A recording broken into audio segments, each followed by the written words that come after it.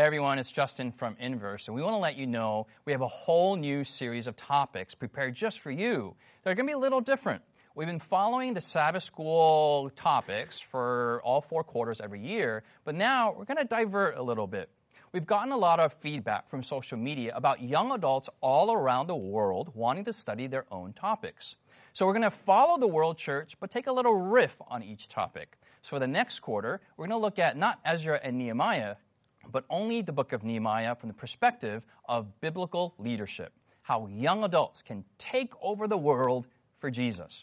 So we're really excited about this change. We want your feedback, and hopefully you're just as excited to study the Bible with us. Join our conversation here on Inverse.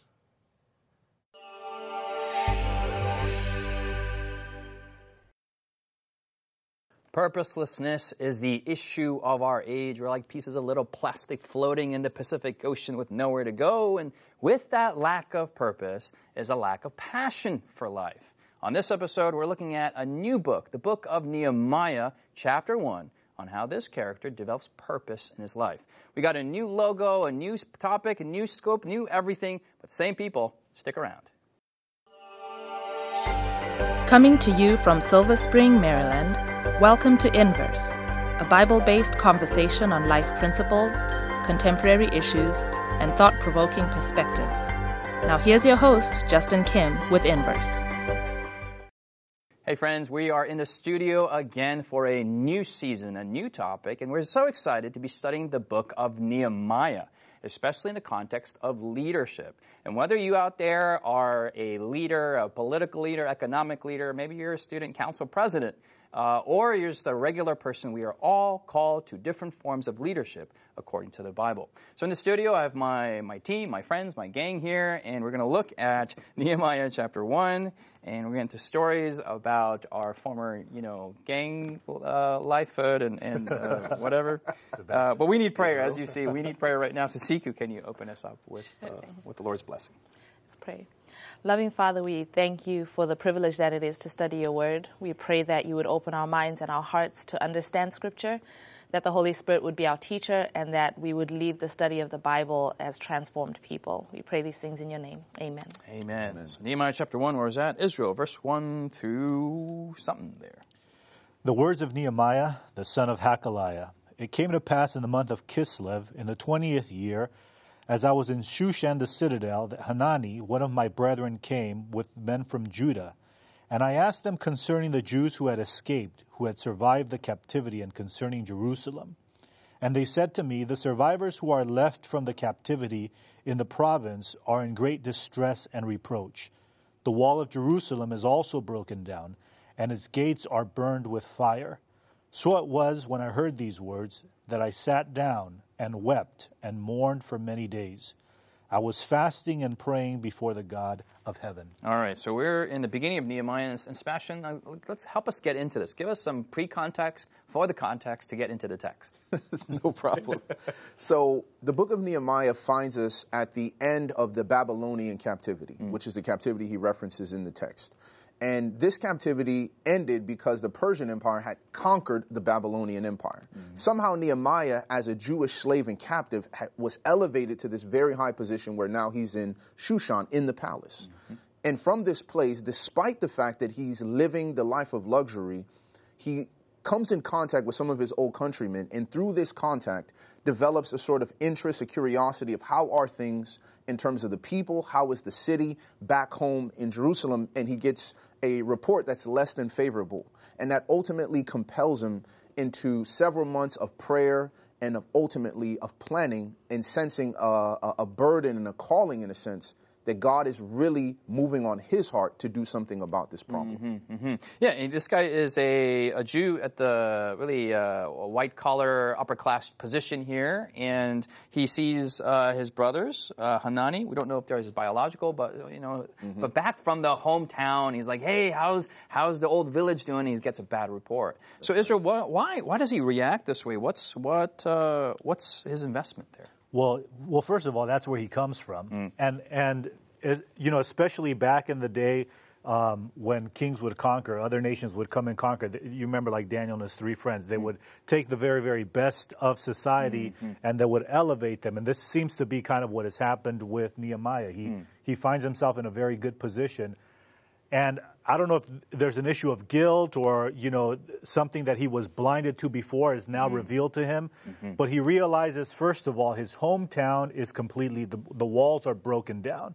So there's a visual impact that has happened in his society.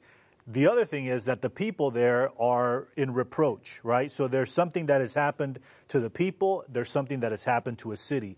And I think that there's an overwhelming sense of, man, my situation at home is not a good situation. And it develops a burden within the heart of Nehemiah. I remember just a couple of years ago, actually, I went back to the place where I was born, and I visited, and I was in California. Yeah. What would you say? Mexico. Okay. Although I'll leave that alone. Yeah. So I went back to California with a friend, and I was kind of trying to show them, hey, this is the place where I grew up, and kind of give them a tour. And I remember how things were so drastically different now as an adult than when I was a little child. And so when I went back, I was hit back a little bit, like, oh, this is not at all what I remember it like. And you start kind of thinking more as an adult rather than as a child, and your perspective is very different. And I feel like Nehemiah... So he's kind of growing up here. Yeah. Yeah? I mean, he's living it up in the palace, and then he gets a reality check back from his past. He's used to life in a certain way, not realizing that, things back at home, they have not evolved like you have evolved. Yeah. The Medo-Persian Empire, my understanding is that there was an edict or some command where the Jews could go back and to restore and rebuild Jerusalem, and he technically should have been one of those people. So maybe there's guilt on that level, or we don't know. It's not mentioned in the text, but we can kind of look into it. And then he's assuming that these guys would have built Jerusalem by now, but they haven't. Siku, verse 4, I mean, there's a lot of reactions going on there. What's going on there, verse 4? I mean, it's a very visceral reaction that he has. He's mourning. It's very emotive, and at one level you could be like, what's the big deal? The wall is broken down. Its gates are burned with fire, but walls and gates represent the security of the people, right? The safety that they can look to. So it's not just the physical reality points to, I guess, the state that the people are in, and the fact that the walls are broken down, and the gates are burned with fire, and there has been no restoration that has happened.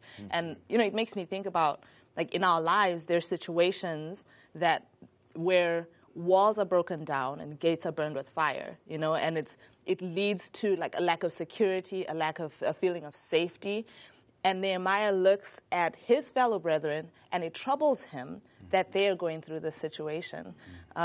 So I guess I'm thinking, like, personally applying, Nehemiah's thing, like, do I look at people and see their pain, see their lack of security, see their situation that is less than ideal, so to speak, and does it affect me viscerally, not just, that sucks, but he's like, something needs to happen about this. He's weeping and praying about it. Yeah, there's an emotional reaction. There's a physical reaction. He's sitting down. There's a spiritual reaction. He's fasting and praying. And I want to ask you guys this. What does the wall represent? Okay, the wall is in the news a lot, and we're refraining from the temptation to make these analogies about the wall. And if you don't know anything about the wall, God bless you guys out there. But many people know about this darn wall. This is not that wall that the Bible is talking about. But what is this What is this wall in Nehemiah's life?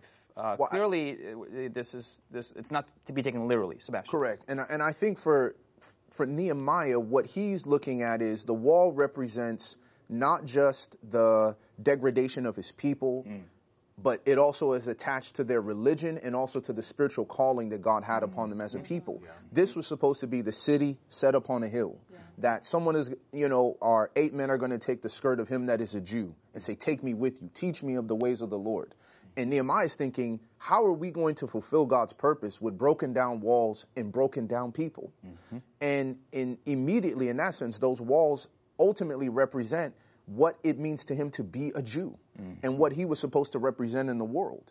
And so his high position in Persia is nice for you, but if it's not going to help further your ultimate central identity and your purpose as a Jew, then Nehemiah is recognizing there's a lot being lost here. There's I love the points that you bring out, that it's not only the project itself that's broken down, but the people themselves are also broken down. You see that pan out through the entire book of Nehemiah, but there's a dual objective. Yes. It's also a testament to God, because God had said, I'm going to work through my people. You're going to be the city on the hill. It cannot be hid. You're going to be the theater upon which the grace of God is manifested to the whole world. On you, Israel, I'm going to place... Everything is going to revolve around Israel, the country. The country, right? Yeah. Me too, as a person. The Lord is using me. So, so you have this place, this theater that God has established for the world to see how, if you follow God, the God of Abraham, Isaac, and Jacob, and Israel, that you will be blessed, and so forth and so on. Now you have all these promises which don't coincide with the reality of what is taking place. And this is an embarrassment to not only to the people, but also to the God of the people. Yes. And so now the crazy thing about this is that Nehemiah is now kind of like disassociated with that. He's actually on the side of the other team who has essentially down the road conquered Israel, right? It was by Babylon. Now you have the second part of the image of Daniel 2. Now you have Medo-Persia. So it's like Nehemiah is on the other side of the fence, and he's looking into a very embarrassing situation, which is the people of God. There's so much to break down. Man, I just love what you're saying. So let's tie this up. How can we apply? How does this apply in the contemporary context for young adults, for regular adults, for super old adults, and old adults?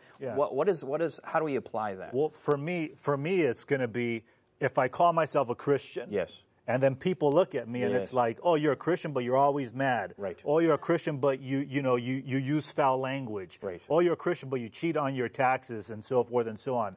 It's like, this is an embarrassment, right? Or if I look at my church, you say your church is awesome, but look at all the internal struggles that are going on. You kind of look at yourself as a business person. You look at your church and you're like, oh man, I'm on the outside, but my church is an embarrassment to God, I feel, and so forth and so on. You can take that even to a physical, literal sense. If you say your church is, the remnant church, or you say like, this is God's church, or these are God's people, and you're like, well, look at your building. Look at your parking lot. Look at the way the church looks inside. You say, how can this be for the God of heaven? And Nehemiah is grappling with that same concept, that it wasn't just what the physical, literal, materialistic pieces represented, but what they communicated to the world around about God. So your God is the God of heaven, the God of gods, and this is his city, this is his temple, broken down, and all these different things. And there's podunk, rattles. Who's gonna follow a God that can't even keep your little city protected? And I think in essence, what it is that the lifestyle things that we have, so Christians are not supposed to do X, Y, and Z in their lives. Those things they don't save you. You do them because you're saved, but then they become a testimony to the world of the God that you're worshiping. Yes. And so that's why your lifestyle matters. That's why the way that we treat our churches matter. That's why, even dressing, the way we dress to go to church, like it's saying, you're saying something about the God that you're going to worship. So the external stuff, it's not that the external stuff in and of itself is important, but it points to something, our relationship with God and the God whom we serve. I love these externalities. Even on a literal level, though, I just see that, there's Christians out there who are working on nuclear weapons, or they're in corporate world, and then they do that for 6 days, and then they come to church, and they're like, well, we need to feed the poor, and we need to, save life and whatever. Right. There's a dissonance between these two things. Yes. We're going to get into this. We're just scratching the surface here. We're going to come back, after we come back from the break, we're going to look at what did Nehemiah do to develop this purpose, this holy purpose that's developing, and maybe that's developing in your mind right now. Stay tuned after the break. Has Inverse been a blessing to you? Do you have questions, comments, or feedback you'd like to leave us? Find us on social media by searching Inverse Bible on Facebook, Twitter, Instagram, or YouTube. While there, Join us, like us, heart us, thumbs up us. Our handle again is Inverse Bible, no spaces. Now, back to the discussion. Hey, welcome back. In Nehemiah chapter 1, we were looking at the first half of the segment, how the world view of Nehemiah was coming to I don't know what the right word is, but a crash point, a collapse point. And he's realizing, I've been living this life, and at one point, one particular event in his life, all of that is breaking down, and he realizes, what do I do? And it's very interesting in Nehemiah chapter 1. He doesn't throw away his position, but he actually subjugates it to the larger worldview, the biblical worldview. Yes. And so we're looking at Nehemiah chapter 1, verse 4. And Sebastian, what are some other elements going on here in Nehemiah's life? We looked at his political, the exterior, his worldview, but there's also on a cultural level, there's an interesting dynamic going on. Absolutely. There's a certain sense of your national cultural pride. You're living in Persia, but you're a Jew. And in the world in which we live in, which globalization is huge now, people may be born in one country and are living in another. Especially we have these first world, second world, third world concepts of how the world is described and mapped out, the global north versus the global south. And in my culture, in Caribbean culture, you have this idea that, okay, you came from Jamaica or you came from Trinidad and now you're in the States and you're living a nice job and you're making money. The expectation is that you should be sending money back. And every time you come to visit, you should be bringing gifts, you should be bringing clothes, you should be paying for this person to go to school.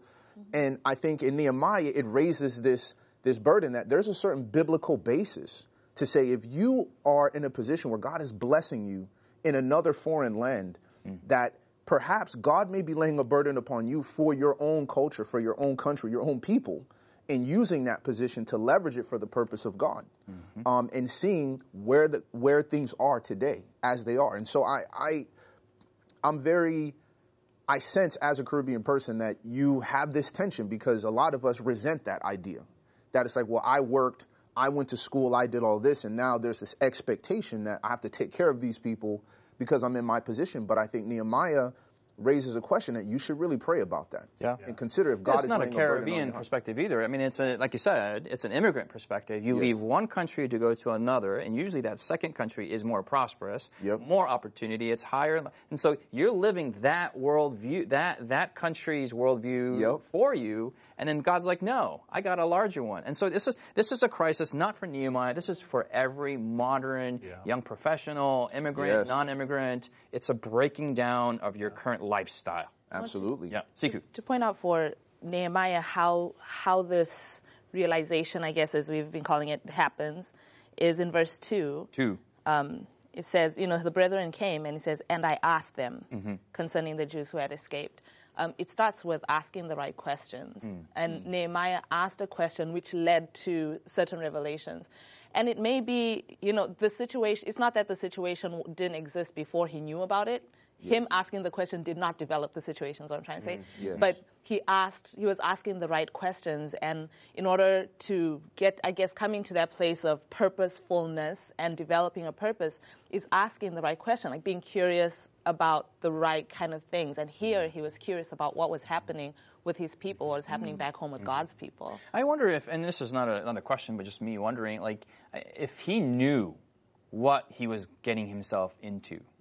Like, he's just like, hey, dude, what's going on? How's, the pizzeria back home? And then this caused this catastrophe and a new purpose to develop and a new direction for the rest of his life. And to your point, consider the idea that he could have been so busy being a cupbearer, being successful at what he was doing in Persia, that when he asked that question, like you said, he's not even ready for what's about to come, because in his mind, he may be saying, God has already blessed according to what he said prophetically. He said the edict would come, and we would be able to go back. So his assumption is someone else will make sure that is fulfilled. He's thinking he's already in line with God's, everything's perfect. God called me here, he raised me up in the palace, and God gave the edict, they're going back to Jerusalem, it's going to get rebuilt. Because that's sobering for all of us, because we always think, hey, we're good. I mean, we're supposed to be on this TV show, we're supposed to, this is where God, and God's like, no, I want you to be in, Maui. I don't know. Maui. I'll go to Maui. It's real.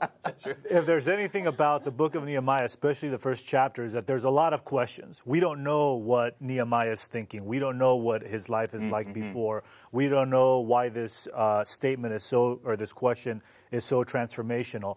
that is important for us to underscore, because what emerges from all this is that we don't have to have all of our questions answered in order to be qualified to be a servant for Jesus Christ. And that's the emerging theme for me in the first part of Nehemiah. We can have all these questions, even questions about the spirituality of Nehemiah. What's he doing serving in Persia as a king's cupbearer? Why did he not go with the people when they went back? There's so many things, but within all these questions emerge the fact that at one point in history, God placed a burden upon Nehemiah, and he responded to that burden with prayer, with fasting, with weeping. In other words, he responded and accepted the burden that the Lord laid on him. I love that. I think our generation needs burdens. Yeah.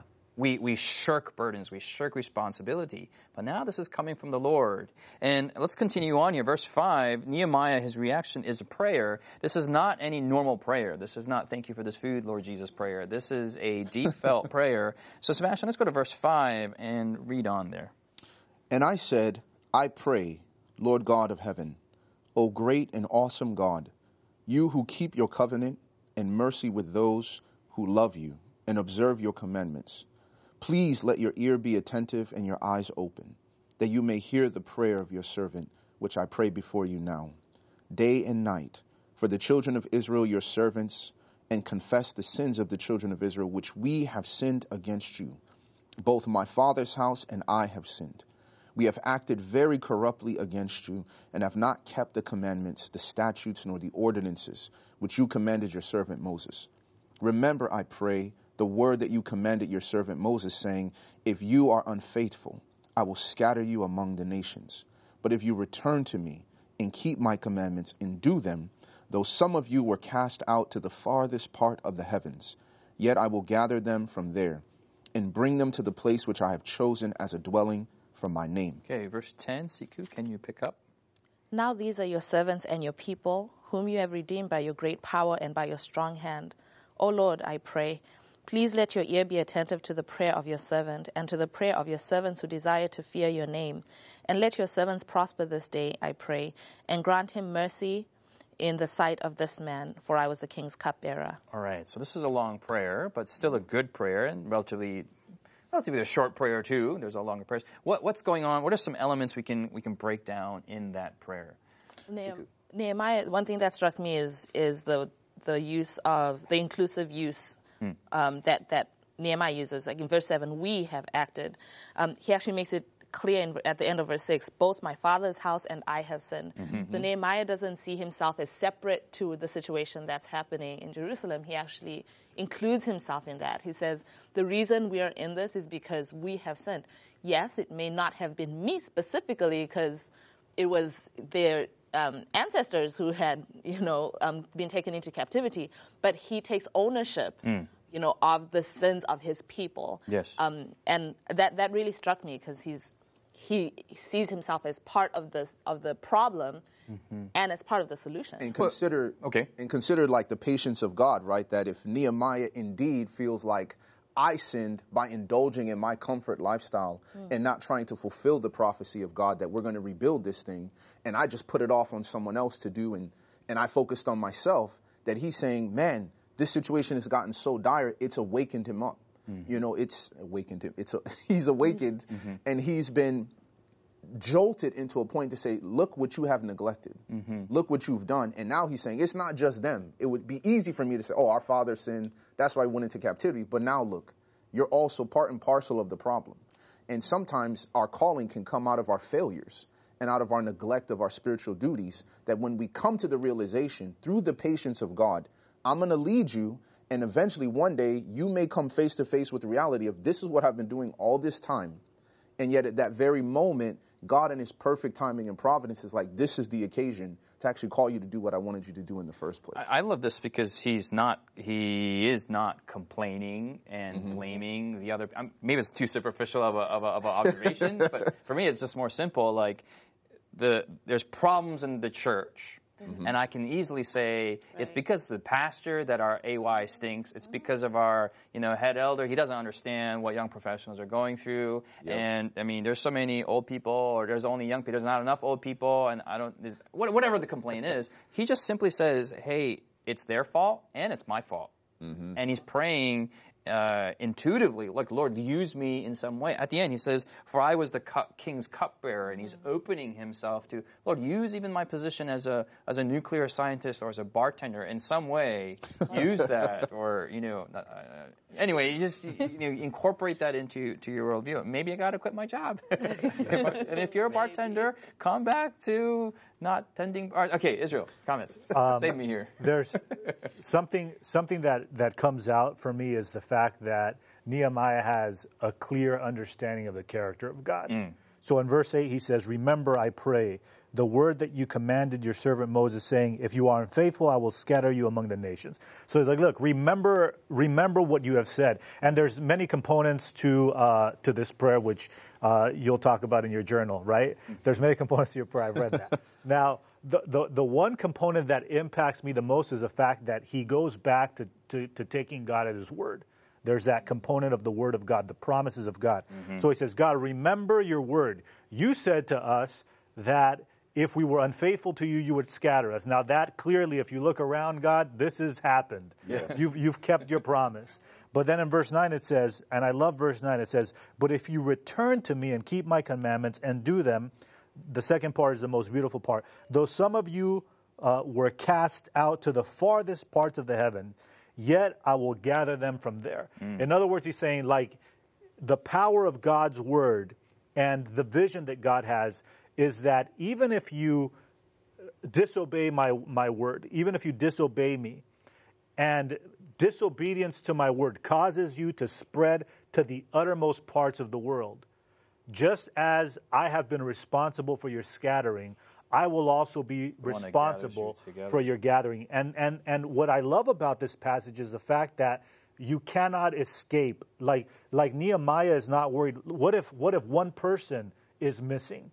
And this has impact in terms of the grand vision that God has given to his people. Like God will always place upon his people a burden that is so heavy that does not make human sense. He puts this burden on us to win a soul for him. And you think, how are you going to do it? Well, here you find God is able and capable. With that scattering, a very interesting thing is that he's part of that scatteredness. Yes. He's out in the middle of nowhere. He's like, man, my position now is a sign of my people's disobedience. Yes. And so he's claiming the promise. He's like, Lord, reroute me even if you have to. And he's opening himself to the presuppositions of heaven and saying, whatever you got to do, do. And I love that openness. There's a lot of pain in here. There's a lot of burden. There's a lot of negative in a sense, like heaviness. But in a sense, that's good. That's a good heaviness. There's a good weight to that. In our day and age, we need more responsibilities, more burdens. But this is the root of purpose and passion, and we don't have that in our lives anymore. How many of you want it? You can only develop it through prayer. Join with us as we pray and as we study the Bible in developing passion and purpose in our lives. Hopefully we've been a blessing. God bless you. We'll see you next week. You've been listening to Inverse, a Bible-based conversation with Callie Williams, Israel Ramos, Jonathan Walter, Sebastian Braxton, Siku Dako, and your host, Justin Kim. Inverse is brought to you by the Hope Channel, television that changes lives. For this and more inspiring episodes, visit inverse.hopetv.org. Find us on social media, #InverseBible. Until next time, this is Inverse.